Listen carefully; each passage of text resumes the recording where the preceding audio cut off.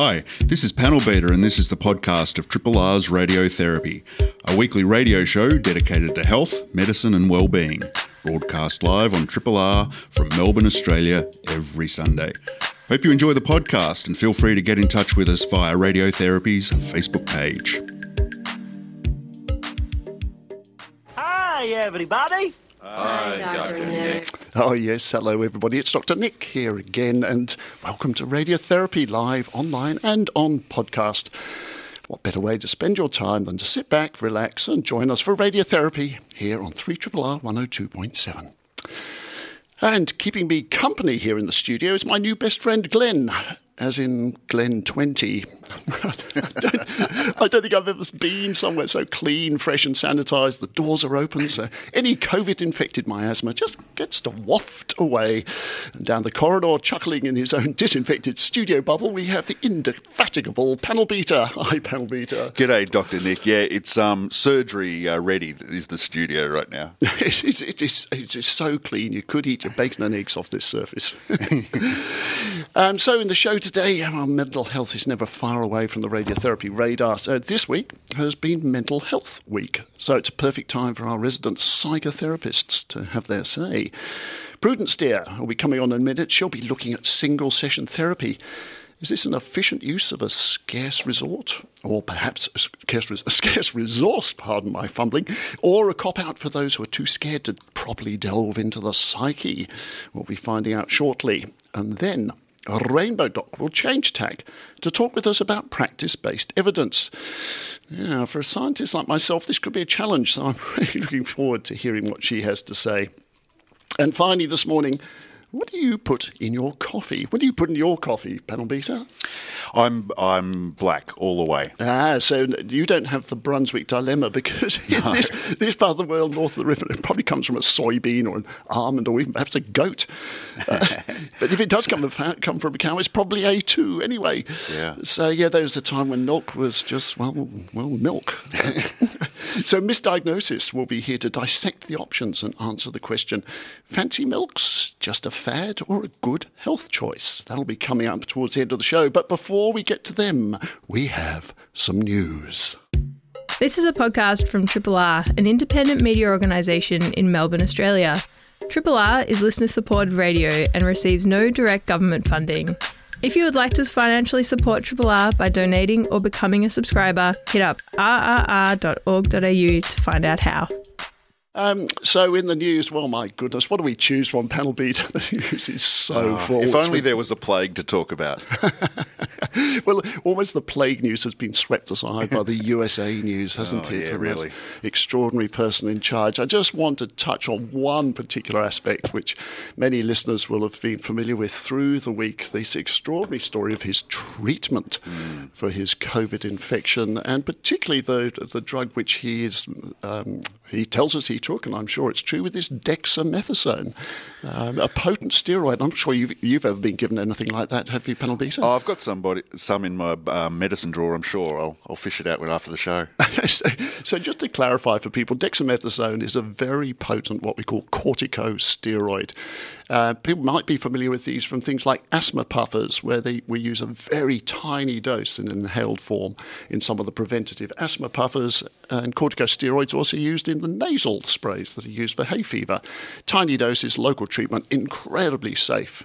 But then we get a little more potent and we use one called prednisolone, which is kind of the baby brother of dexamethasone. And we use that sometimes by mouth when we're treating sort of severe flare-ups of asthma, that kind of thing. Dr. Nick? Yeah? Maybe I was joking a moment ago, but maybe I do. So is this in Ventolin?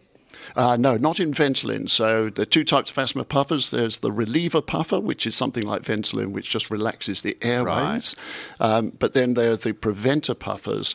Many of those contain a Ventolin-like substance as well, the combined puffers. But most of the preventers will have in them a low-dose, low-strength local corticosteroid. Gotcha. So I don't want to scare people because the asthma puffers, the hay fever puffers that we use for prevention are incredibly safe because they're low-dose and they're local. When we use prednisolone for something like asthma, we use higher doses in tablet form, very, very powerful and effective thing, but we don't use dexamethasone very often. We certainly don't use it in primary care and general practice almost ever. It's used for things like brain swelling after severe brain insult to stop the brain expanding inside the skull. It's a very potent anti-inflammatory. And we think that's probably why it works for COVID, because it damps down the immune system's inflammatory response. And we now know that it's that inflammatory response which causes a lot of the damage. Now, that's normally done when people are severely ill in hospital. Well, we, of course, don't quite know what happened to Trump, how severely ill he was, but we understand that he was given this very potent corticosteroid.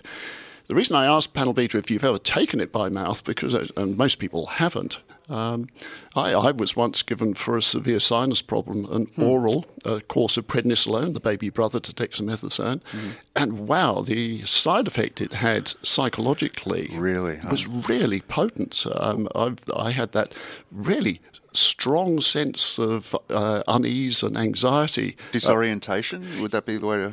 All sorts of words like that. Disorientation, certainly one of them, but I was astonished by how potent that side effect was. And we know that it can do this, and it can cause euphoria. But for more than one reason. It gets rid of all your aches and pains, because all the older man sore joints and creaky bits feel much, much better if you take a solid wax of dexamethasone. It's not surprising to me that Trump comes out and says he feels better than he has for 20 years, because all the achy bits probably don't ache anymore. Goodness me. But much more importantly, it's this concern we have that it can really change your thinking. Now, with a man like Trump who's thinking we get concerned about anyway, what do you think of that, Panel Beta? Oh, look, the mind boggles. The word that I kept hearing used while he was in Walter Reed was this cocktail of medicine that he was taking, Dr. Nick. So with something as powerful as that, there must be a bunch of interactions with other drugs. Now, I know that those Walter Reed doctors are, supreme in their field. But can you tell us, what does it mean to mix so many powerful drugs at once to the extent that we're calling it a cocktail? Yeah, that's such a great question, Panel Beta. And in medicine, we call that polypharmacy, when we mix lots of things together. It's well recognised that in the long term, if people are mixing 4 or 5 drugs or more, your chance of some unhelpful interaction approaches 100%. Yeah. What we're talking about here is a mix of drugs which essentially have no track record of being mixed. So he had this Regeneron, this sort of cocktail of antibody-type substances. He had this potent steroid. He had other things chucked in there as well, some zinc, which is probably pretty benign as a supplement. And he also had the Resdemivir, so the antiviral. Yeah. I mean, these I don't think there's any published evidence of any number of people who've had this cocktail thrown at them, particularly when they were, as we were told he was, in fact, relatively well. Yeah. So it's just that we are in unprecedented times. Yeah.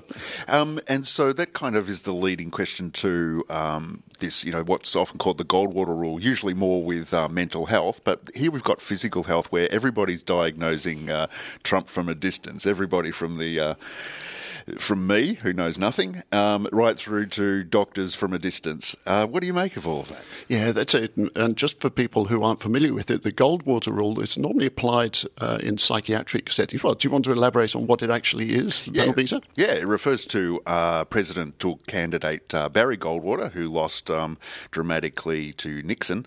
And at the time, there was lots of diagnosing going on about Goldwater's mental health, and the APA, the American Psychological Association, came out and formulated this Goldwater rule, saying that they wanted psychiatrists and psychologists to refrain from diagnosing at a distance. Yeah. And it's obviously with Trump that's been revisited, and people are making all sorts of very strong arguments that's a redundant rule now, given how much footage and audio we've got of Trump, which is very different from the Goldwater days. So we should be able to do, to some extent, the argument runs, that we should be able to do, to some extent, some kind of distance diagnosis. And the purists would say that unless I've sat down face-to-face with the patients and had a proper interview with them in person, the Goldwater rule says that I'm barred from, this is a psychiatrist I'm talking here, or a psychologist, mental health professional, is barred from making any diagnostic interpretation implications just from what they read in the newspapers or third-party evidence.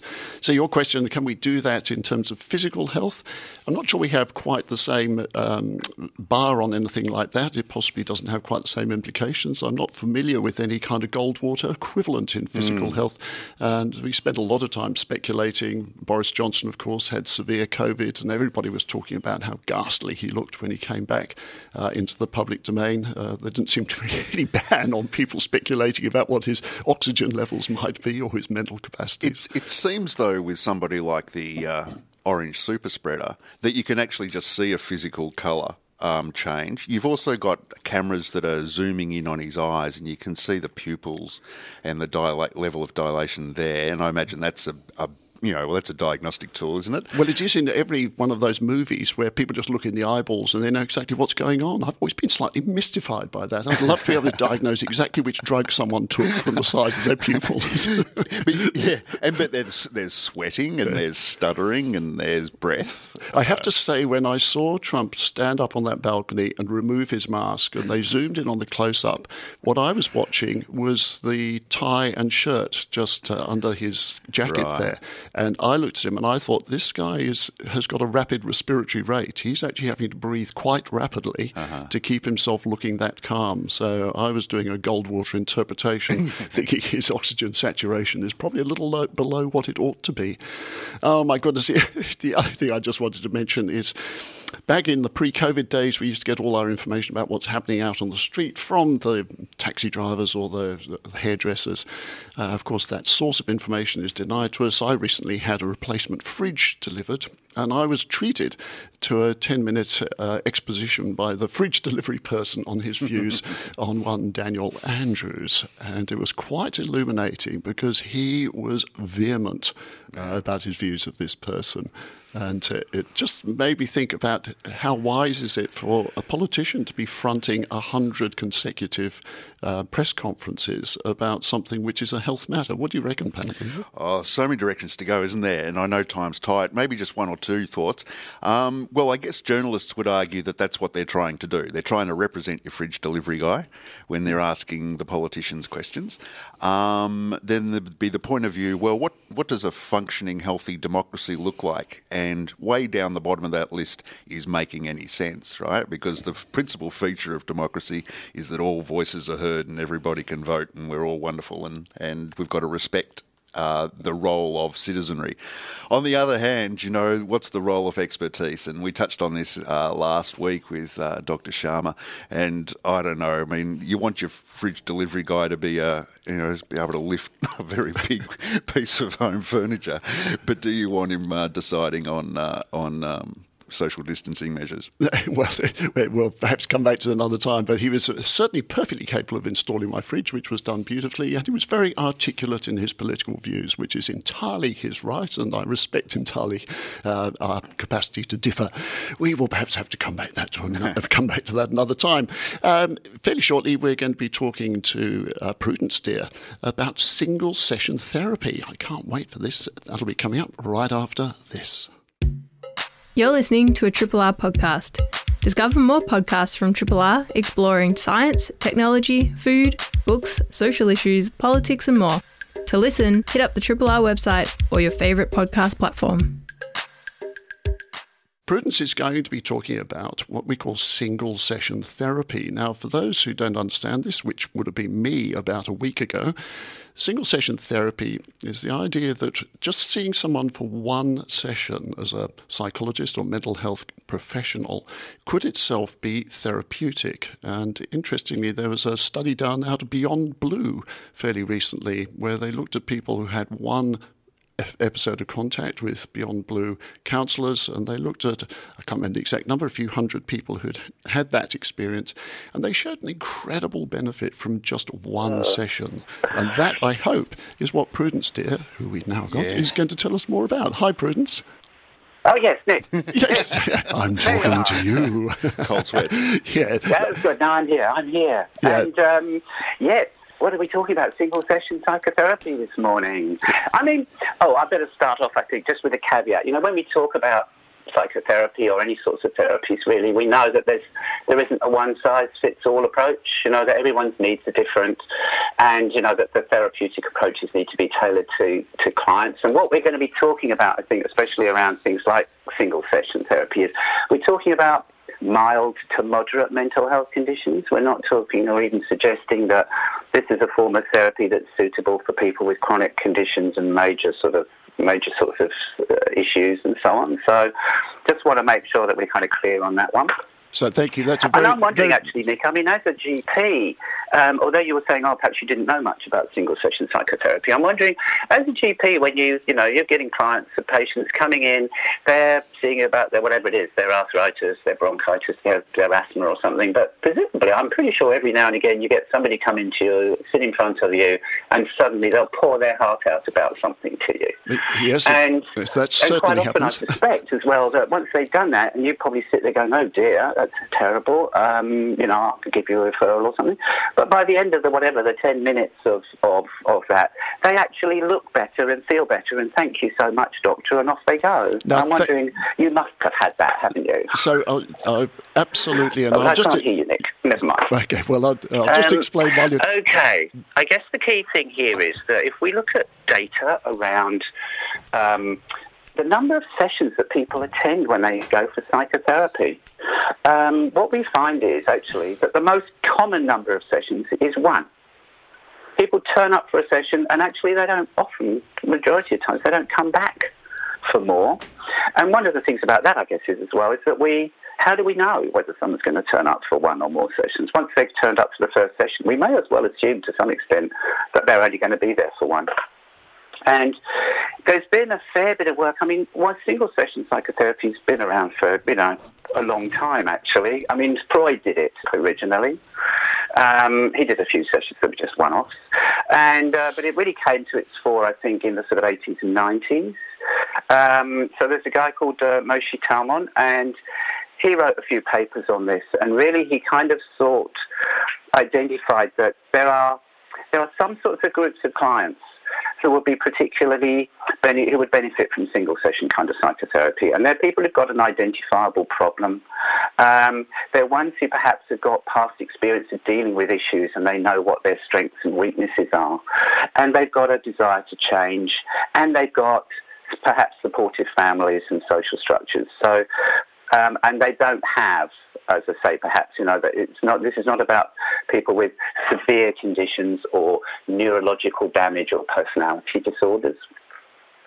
But what we can see is that when people do, in those circumstances, turn up for a single session, they actually go away feeling better, and they do report. I mean, quite high proportions in some cases. So the work that Talmon did, and that's been substantiated by other researchers in similar time frames there, when they were looking at, particularly at the university students attending the medical centre, the people had single sessions up to sort of 70, 80%, actually felt that they had, there was some benefit to the single session, and actually they'd gone a long way to resolving the problems that they were experiencing.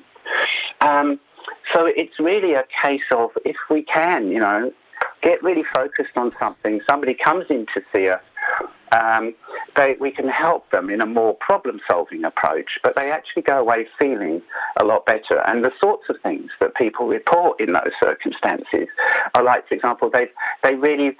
they found the benefit of the opportunity to talk to and to be listened during their session of psychotherapy, and that people felt, I think this is very important, that they felt they'd been listened to and they'd had a chance actually to process the issue or the problem themselves.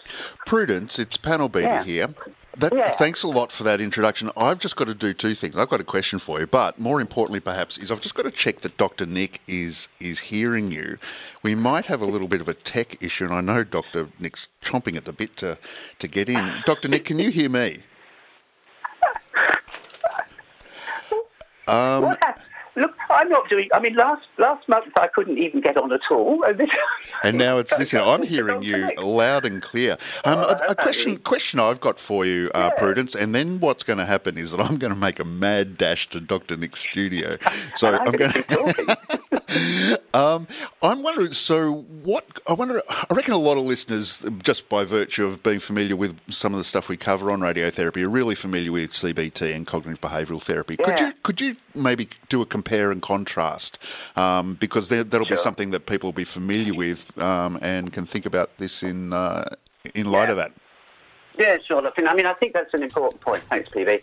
Look, and actually, how do we determine how effective a piece of, an approach is, a therapeutic approach? And we most of us do know about cognitive behavioural therapy. And one of the good things about cognitive behavioural therapy is, amongst other things, it can be kind of manualised. We can actually write a procedure. And so when it comes to researching how effective a therapy is, we can find people with a particular diagnosis and we can send them to a whole group of different therapists, and those therapists will follow a manualised procedure, which in the case of cognitive behavioural therapy might be, we'll teach you a few things about anxiety, and then I'm going to teach you how your body responds, and then I'm going to show you how to do some relaxation. And through the progressive sessions, they will do different things with the client. And we can take 20 or 30 clients with anxiety, and we can take them through a procedure over time, usually. And we can measure with scales, because we can say, how anxious are you on a scale of 1 to 10 or something, and we can measure that at the beginning of the sessions, and then 6 sessions later we can measure it and say, most of the people actually felt better. But most other forms, I think, really, many forms of therapy are not manualised. And actually what we know from research is it's not the actual modality. It's not whether you do CBT or EMDR or person-centred therapy or psychoanalytic psychotherapy. What matters more is actually patient factors. How willing are they to change? Are they looking to improve their life in some way? And the relationship that develops with the therapist. And that is something, obviously, that tends to happen over a period of time. I say to my clients, come for a few sessions, because, we might not hit it off on the first, but by the third session, we might be getting on really well, and we're starting to understand each other. So, panel beta, let's see who can hear whom. Yeah, I can hear you loud and clear, Dr. Nick. I can hear everyone. We're on. Prudence, I've got you. What a great delight it is to make this two-way rather than one-way. So my apologies for the slight technical glitchery, and thank you for your capacity to... Keep talking. You did. I just want to go right back to your question right at the start, because it was so important, that one. As a junior GP, I used to get exactly what you're talking about. People would come in, pour their heart out. I'd be thinking, oh my God, I have to refer this person, do something urgently because they've got such a problem. And then, to my slight astonishment, many of them didn't actually take up that offer. Yeah, and it took me about 5 years to realise that one session where they had been heard and had a chance to say what they felt like, and you're correctly talking about, these are not people who were at the severe end of the spectrum, and that single session had in fact been sufficiently beneficial. They didn't feel the need to then follow through. So you say you've talked very eloquently about some of the differences between the kind of manualised therapies and single-session therapy. Now I'm going to get hard-nosed and scientific with you. Is there any research to tell us that single-session therapy is indeed a wise and cost-effective thing to do? Okay, well, we know, I suppose, the research shows that it can be effective. And it can be effective in sort of broad numbers. And, like one of the nicest, most attractive approaches is around the idea of a walk-in service. So in other words, it's not about people waiting for service. It's not about them, going and seeing their GP, getting a referral, and then waiting 3-4 weeks to see a psychologist. It's a case of, and it's the sort of thing you can do at universities. You have a medical centre, students wander in on campus, walk into the medical centre, say they want to talk to somebody. We get them to see somebody within 30 minutes and they feel better. Yes, I don't know that we've got any hard evidence to say that therefore they don't go on to need further services, but by and large it does look, for example, so this will be anecdotal, that one session is somehow effective, it's beneficial, they feel that they've achieved something and they don't need to access services, in the longer term. So I guess that is that cost effective? Probably yes. And furthermore, I think, it's about making these services accessible, though, and making them so, if all us therapists did a few of these, we would see a few more clients, which would actually help speed our way through the that would waitlist, help, wouldn't it? Panel beater. Yeah, thanks, Dr. Nick. So what occurs to me, I'm picking up what Dr. Nick's putting down, Prudence. So doesn't that then turn every consultation into an N equals 1? And it's just all on the lived experience? So we can't... No. No?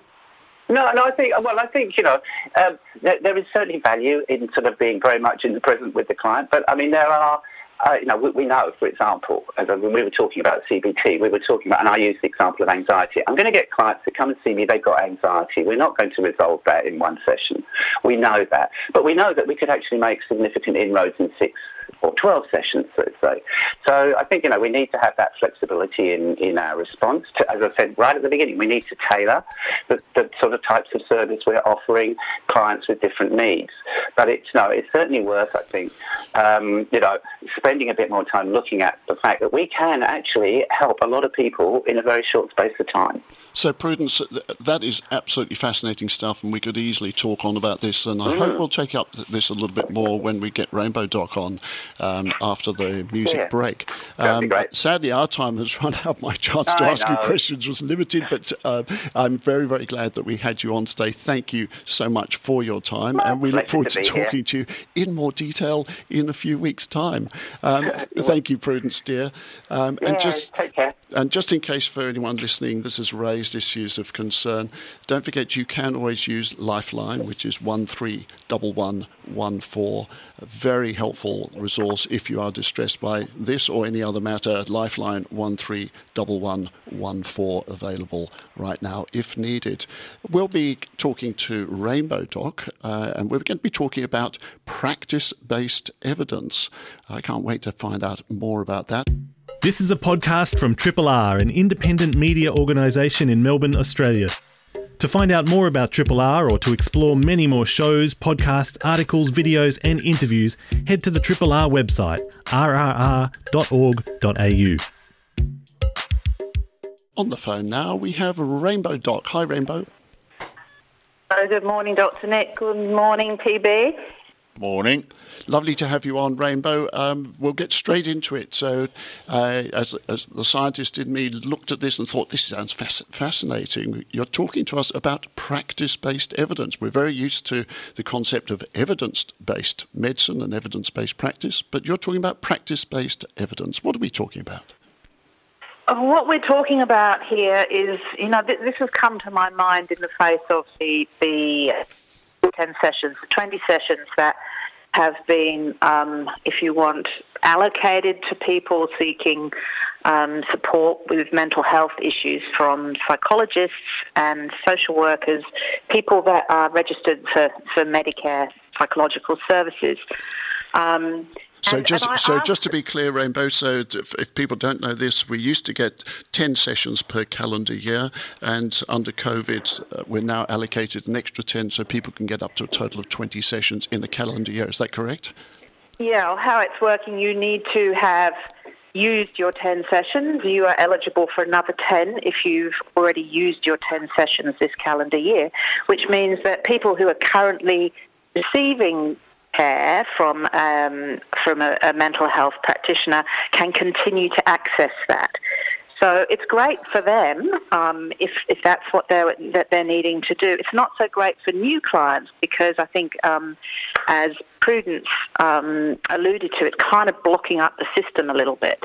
People that are, maybe for the first time trying to access sessions with a referral from their GP, maybe ringing up a whole load of psychological practices and getting sorry, we have no availability, and ending up, not really quite knowing what to do. That's a problematic, which is why the single session would be a great way to go. So it's a bit of a flip of the coin, isn't it? We've talked about single session therapy and the potential benefits of that and the evidence around it, and now we're turning it around and saying, well, not just 10 but 20 sessions, and then doing that annually. So let's talk about practice-based evidence then. What does that actually mean in this context? Well, we can't talk about practice-based evidence, I don't think, without just revisiting what evidence-based practice is. Mm-hmm. As a psychologist, we're taught that everything that we do with a client has to be evidence-based, and that means that there has to have been research and prove very nicely kind of outlined what that might look like. A treatment, a CBT treatment, for instance, where you might have 6 sessions. And initially the Medicare rebates were for 6 sessions first, and then another 6, and then another 6. When it first came in over a decade ago, you could get 6 sessions, and that was based on evidence-based practice that we knew that with 6 sessions and a manualised treatment of CBT, you could effect some kind of change for people with anxiety. That was the basis of that. And can I just interrupt for a second, because as an outsider to this, but in the field, of course, I was very interested in that this was evidence that was around a specific modality, cognitive behaviour therapy, CBT, which again, as an outsider, sometimes seems to be touted as the effective treatment for pretty much everything, because people seem to have researched it. But of course, there are many, many other psychological modalities other than CBT for which maybe 6 sessions are not enough. That's exactly right. And it's the thing about CBT, it's very easy to quantify. And a lot of sessions, a lot of approaches, because for starters, there is the practitioner. How do you measure the practitioner that is delivering this service? As we know, and as has already been said this morning, that the single most useful measure of outcome for psychological services is the relationship. So it's how the therapist is able to build a relationship with the client or with the patient. That is the single most predictive factor. And actually, how do you measure it? And to back that up, if I may, there was a wonderful quote I came across from people called Miller, Hubble and Duncan, which said the provider of a session is a much more important determinant of success than the particular treatment approach provided. Yeah, and that's still, I can't remember how long ago that research was done, but it's still valid. We haven't had research that has invalidated that. So, Einstein said, not everything that can be counted counts, and not everything that counts can be counted. In other words, we can't measure everything that is important, particularly when we're talking about complex humans. So if there's a, evidence-based practice based on randomized control trials where things have to be controlled so you know what the influence is, so you can establish some kind of cause and effect. And that might be relevant to that sample. It might be a very large sample, but it's still controlled via, age, this, Dr. Nick, age, cultural background, the thing, gender, all the things that normally get. If you don't fit into that, there is no guarantee at all that particular approach is going to work for you. So how do we then get away from that? How do we actually get practice-based evidence? Practice-based evidence is a if you want, a bottom-up way of looking at things, rather than finding the evidence and, if you want, slapping on that treatment to a person. You start from the person, you start from the client or the patient and the practitioner. There's the relationship. And you get practitioners to collect data from their sample, from their client base, use the skills that they use, their approach, and with this data, not be trying to control anything, to embrace the complexity of people. So, you might have, for instance, someone that has generalized anxiety disorder. They might be queer, they might be a person of color, they might be a twin, they may be the oldest in the family, they might have had an experience of homelessness, they might have had some kind of trauma at the onset of puberty, they might have diabetes, they might have difficulties with their libido, right? Okay. Your point is important, isn't it? Because you can't imagine too many double-blind controlled trials of anxious, queer and people of colour who have a traumatic background, etc. Right. So it's not going to apply. It might be a little bit helpful, but it's just not going to get in there. So there is much more research of trying to encompass diversity and intersectionality, but nevertheless, the sample is often too small to be peer-reviewed and to be, put up there as evidence that can be followed, With evidence-based practice, things need to be peer-reviewed, and if they don't pass the test, they're not considered to be evidence-based practice. I'd say one of the exceptions here that is much more accepted is the case study, because a case study, in a way, is practice-based evidence. And maybe... So in the real world that you work and live in, how do we apply practice-based evidence to your work? Practice-based evidence will often result, when the data will result in, guidelines. So it's not a manualised treatment, they're guidelines that can be used to guide the practitioner to work with the individual rather than use a manual and follow that procedure irrespective of who is sitting in front of you. So it's something that kind of comes out of the psychotherapeutic approach rather than the psychological approach. Those two disciplines, I have a sense, are kind of getting closer together these days. And interestingly, because I had a quick look to see where else this was being applied, and to my utter astonishment, I came across a journal I'd never heard of before called Cardiopulmonary Physical Therapy, where they were talking about, in that particular very organic world, the use of practice-based evidence. And they talked about, and this is really what you've said, the real messy, complicated world is not controlled. And I thought that was just lovely, and that's really what you're describing, isn't it? Yeah, it's not controlled. It's extremely diverse, extremely complex, and I guess it's difficult when you're sitting in a therapy room with clients and working with that complexity to then have, if you want, be governed by decisions that are based on evidence that isn't relevant to your client base. So for instance, what I've heard from a lot of clients is that COVID, in a way, has leveled the playing field, because people who have, because they are marginalised, live lives where they feel very isolated. They live with a lot of anxiety, a lot of fear of going outside their front door sometimes, just because they may be attacked verbally, they may be attacked physically, and even if that's not going to happen, they know that it's a possibility. And what they're finding is that now people that were, if you want, people living with privilege are now having a little bit of that experience yes. of living with financial uncertainty, not sure how they're going to get their basic needs met possibly in the future.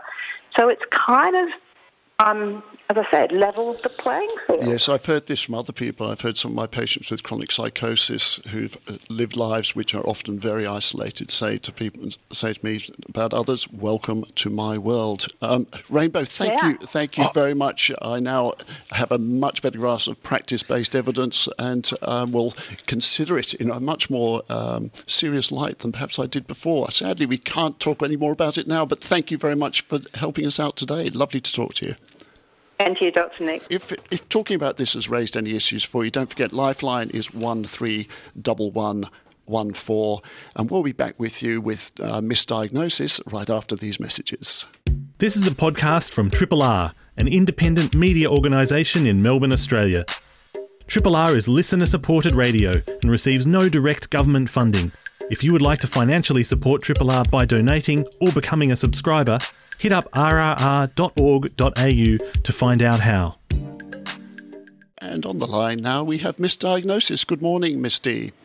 Good morning, Dr. Nick. Now, you've been thinking all things milk, the milk of human kindness, not crying over it when you spill it. Why are you so engaged with milk this morning?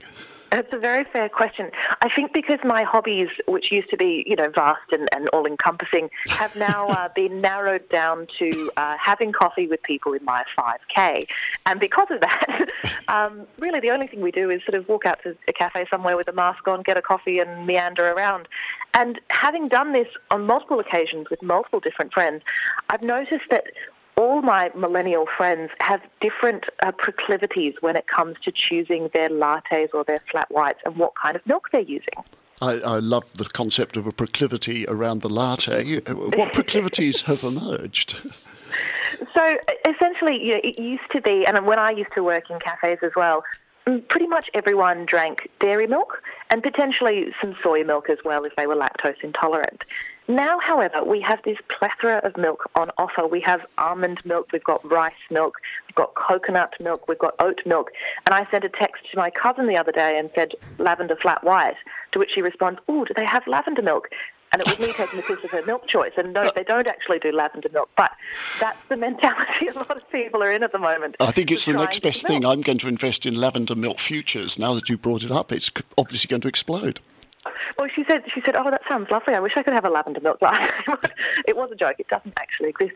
So I thought to myself, what's with all these different milks? How long have they been around? And are they actually good for us? Or is this just the sort of one area of novelty that we are allowed in a pandemic, and that's why we're choosing them? So can I ask, are we going practice-based evidence here or evidence-based latte? This is evidence-based latte because most of these milks you can actually randomly control in a bottle. And so you're the scientist, you're the doctor, so tell us about the health implications of all these different milks. So the first thing that I noticed when I did some research into this is, whereas I thought all these oat milks and almond milks and these kind of things were newfangled devices that were being sold to millennials to sort of take our money so that we have avocados and can't buy houses, that's actually not the case. Almond milk has been around since the 8th century and was used by the Moors in Europe when they were looking for dairy alternatives. Doesn't that mean it'll have gone off? Oh, sorry, that's a very bad joke. And likewise, soy milk has been around since the 14th century. So these milks have actually been around for a very, very long time. So I had a look into the nutritional content of these different milks. And keeping in mind that this discussion is purely about the nutrition, not about the ethical reasons for choosing different milks, because there are some people that choose not to drink cow milk for ethical reasons. And that's not this discussion. This discussion is purely on the nutrition. Mm-hmm. So when we look at dairy milk, one of the reasons why medical professionals in the past have recommended dairy milk is because it's a very high source of calcium. And it's not only a high source of calcium, it's a high source of absorbable calcium. So we know that some of these other milks, even the milks that are fortified with calcium, our body doesn't absorb them as easily. And that could be due to a number of different things. Some of the other substances that are present in that dairy milk. So it's got other things, other sort of vitamins and nutrients like vitamin B12, zinc. So maybe Trump could use the dairy milk instead of zinc supplementation. Mix it with his Dettol, yes. Yeah. Might make it taste a bit better. Phosphorus and iodine, things like that in dairy milk. It also is a high source of saturated fat as well. So by far, dairy milk is one of the more calorific of the milk choices. But it's due to its high calcium, which we need for healthy bones, that we've previously recommended dairy milk. Now, if we go down the sort of the milk chain, looking at different types of milk, probably the second most prevalent milk is probably something like soy milk. We have soy milks that can be fortified with calcium, but they also contain a lot of fats and fibre as well, and the calcium is not absorbed as much as the dairy milk. Okay, so calcium is an issue perhaps for the soy milks. How much does that matter, though? We must get heaps of calcium elsewhere. So for humans, we get most of our calcium through dairy or dairy-like products. So if you're not drinking milk or eating dairy-like products, you actually have very few sources of calcium in your diet. Okay. So it is really important, especially as we get older and our bones maybe are getting a bit weaker, making sure we have enough calcium in our diet is really important. Do any of the other milks that we're talking about, you've said soy milk, the calcium isn't easily absorbed. What about the others? So the others can all have calcium added to them, But again, the absorbability of that calcium is not nearly as high as dairy milk. So dairy milk really is the best choice if you're looking for a source of calcium in your diet. Now, most of my sort of young friends are not exactly looking for high sources of calcium in their diet. I think they're looking for sort of more fun things to have in their latte. So if we look down at some of the other milks, things like almond milk, much lower in protein and calcium, but especially the almond milks that have a lot of sugar added to them, which a lot of them do. They can have a lot of sugar, which is the same as oat milks and rice milks. Because they are not that naturally sweet, these products, sometimes they get a lot of sugar added. And we can look at unsweetened versus sweetened, and the unsweetened are far better. The problem with going to your local cafe is they normally use the best tasting milk, so you never know how much sugar they have in them. Aha, so you might be going for a milk which doesn't have the calories that you associate with the fats of cow's milk, but it's actually got hidden calories in terms of sugar. Exactly, and things like coconut milk and oat milk. Oat milk has a huge amount of carbohydrates in it, and coconut milk has a huge amount of sugar in it as well, if it's a sweetened version. And then purely from an environmental point of view, the best thing to do is synthesize your own milk, make your own oat milk or almond milk at home. And one of the reasons I imagine a lot of people are choosing not to use cow's milk is because of lactose intolerance or other reasons that are more health related, that they find they tolerate these other milks better. Did you look at that at all, and about whether there's any real rationale for choosing rice milk over almond over other non-dairy? Yeah, absolutely. So, as you said, in order to break down the lactose in dairy milk, we need an enzyme called lactase within our body. Now, as babies, we all have this enzyme, and for some people, and we don't really know why, this enzyme, our production of this enzyme slowly sort of goes away. And some people have this enzyme for their entire life, and so they can break down the lactose using their lactase. And for others who don't have it, they can become lactose intolerant. So when you are lactose intolerant, it is important to seek one of the other options, because it can be very uncomfortable if you're having dairy milk. Now, the only time that we wouldn't recommend soy milk, and this one is really interesting, there was a whole lot of research that came out about something called phytoestrogens. Do you remember that research from a couple of years ago, Dr. Nick? I'm very familiar with phytoestrogens because there was a time when we were being recommended to tell every perimenopausal or newly menopausal woman to stock up on the alfalfa and the soy because it was going to get her natural plant-based phytoestrogens surging and make her feel much better. That's right. Where soy milk got into a bit of sort of murky water was around breast cancer. And the Cancer Council now actually recommends that if you have breast cancer, not to consume products that are high in phytoestrogens, including soy milk, because the effect of having extra phytoestrogens when you're already in a hyperestrogenic state can be detrimental. So that's the only time that we recommend not having the soy milk. It just goes to show that it's what I've always thought, that soy milk is nothing more than murky water. I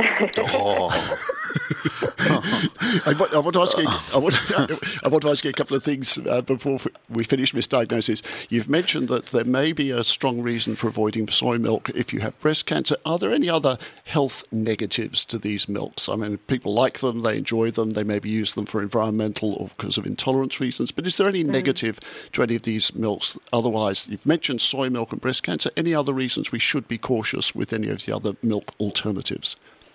As long as you're getting the adequate nutrients from the rest of your diet, eating a relatively balanced, sort of well-balanced diet, there shouldn't be any problem with having the other milks. Oat milk does have a very, very high carbohydrate count in it, so it might be avoided in people with diabetes. But the rest of the milks, assuming you're getting all of those vitamins and minerals elsewhere in your diet and you're getting enough calcium elsewhere if you need it, no problem. Okay, and the final question, A2 milk, yes or no? Undecided. Panel Peter, what do you put? Oh, you said you have your lattes black. Yeah, okay, that's an oxymoron, isn't it? yeah, black coffee all the way. Yes, okay. I'm dairy free completely. Oh, are you? Well, yes. I'm going to ask misdiagnosis. What do you put in your lattes? Oh, I'm really boring. I just have a piccolo, just with normal milk. Oh, okay. So a piccolo is just a very, what's that? It's a small one. This is exactly what one of my bosses said the other day when they brought them in. It's a small one because if I'm at work and I'm drinking coffee, I don't want to have sort of the larger quantity of beverage. This is something to do with wearing PPE, isn't it? Oh my God, it's very much. When you're wearing PPE, you don't want to have to do wee. And the coffee goes cold too quickly if you get a sort of full-sized coffee and you can only drink it at, in sort of hourly regimented intervals. So there we have it. If we summarise what you're saying, as I understand it, you can have any of these milks in your coffee. Don't go for the soy milk if you've got breast cancer, at least not in large quantities, certainly. Otherwise, make your choice based on preference, your own tolerances, and maybe those other important things around environmental concerns. Would that be a reasonable summary? Absolutely. And don't forget the power of novelty. There's not a lot going on at the moment, so splash out. Have an almond milk latte for a change. And let's try this lavender milk. If anyone's interested in creating it, then I bagged the patent. Panel Beta, you don't sound very convinced by the concept of lavender milk. Yeah, a little bit reluctant. I'm going to go with. I'm going to be a bit more rationalist than a lot of the tone of the session today. I think we're coming back to Panel Beta, the hardcore scientist going with the evidence. Misdiagnosis, thank you very much for illuminating it. And the one milk that we know is best for all of us is the milk of human kindness. Thank you very much, Dr. Thank you, Misdiagnosis, and thank you to all our panellists. So we've had Rainbow Doc, we've had Prudence Steer, we've had Misdiagnosis, and looking after the whole show, we've had Panel Beta. It's nearly time to wrap up. I've been Dr. Nick. Thank you for listening. Remember, you can check us out on Facebook. You can listen to us anytime with Triple R Radio On Demand. You can always download the podcast. Hi, this is Panel Beta. Thanks for listening to the podcast of Triple R's Radiotherapy, a weekly radio show dedicated to health, medicine and well-being, broadcast live on Triple R from Melbourne, Australia, every Sunday. Hope you enjoyed the podcast. Feel free to get in touch with us via Radiotherapy's Facebook page.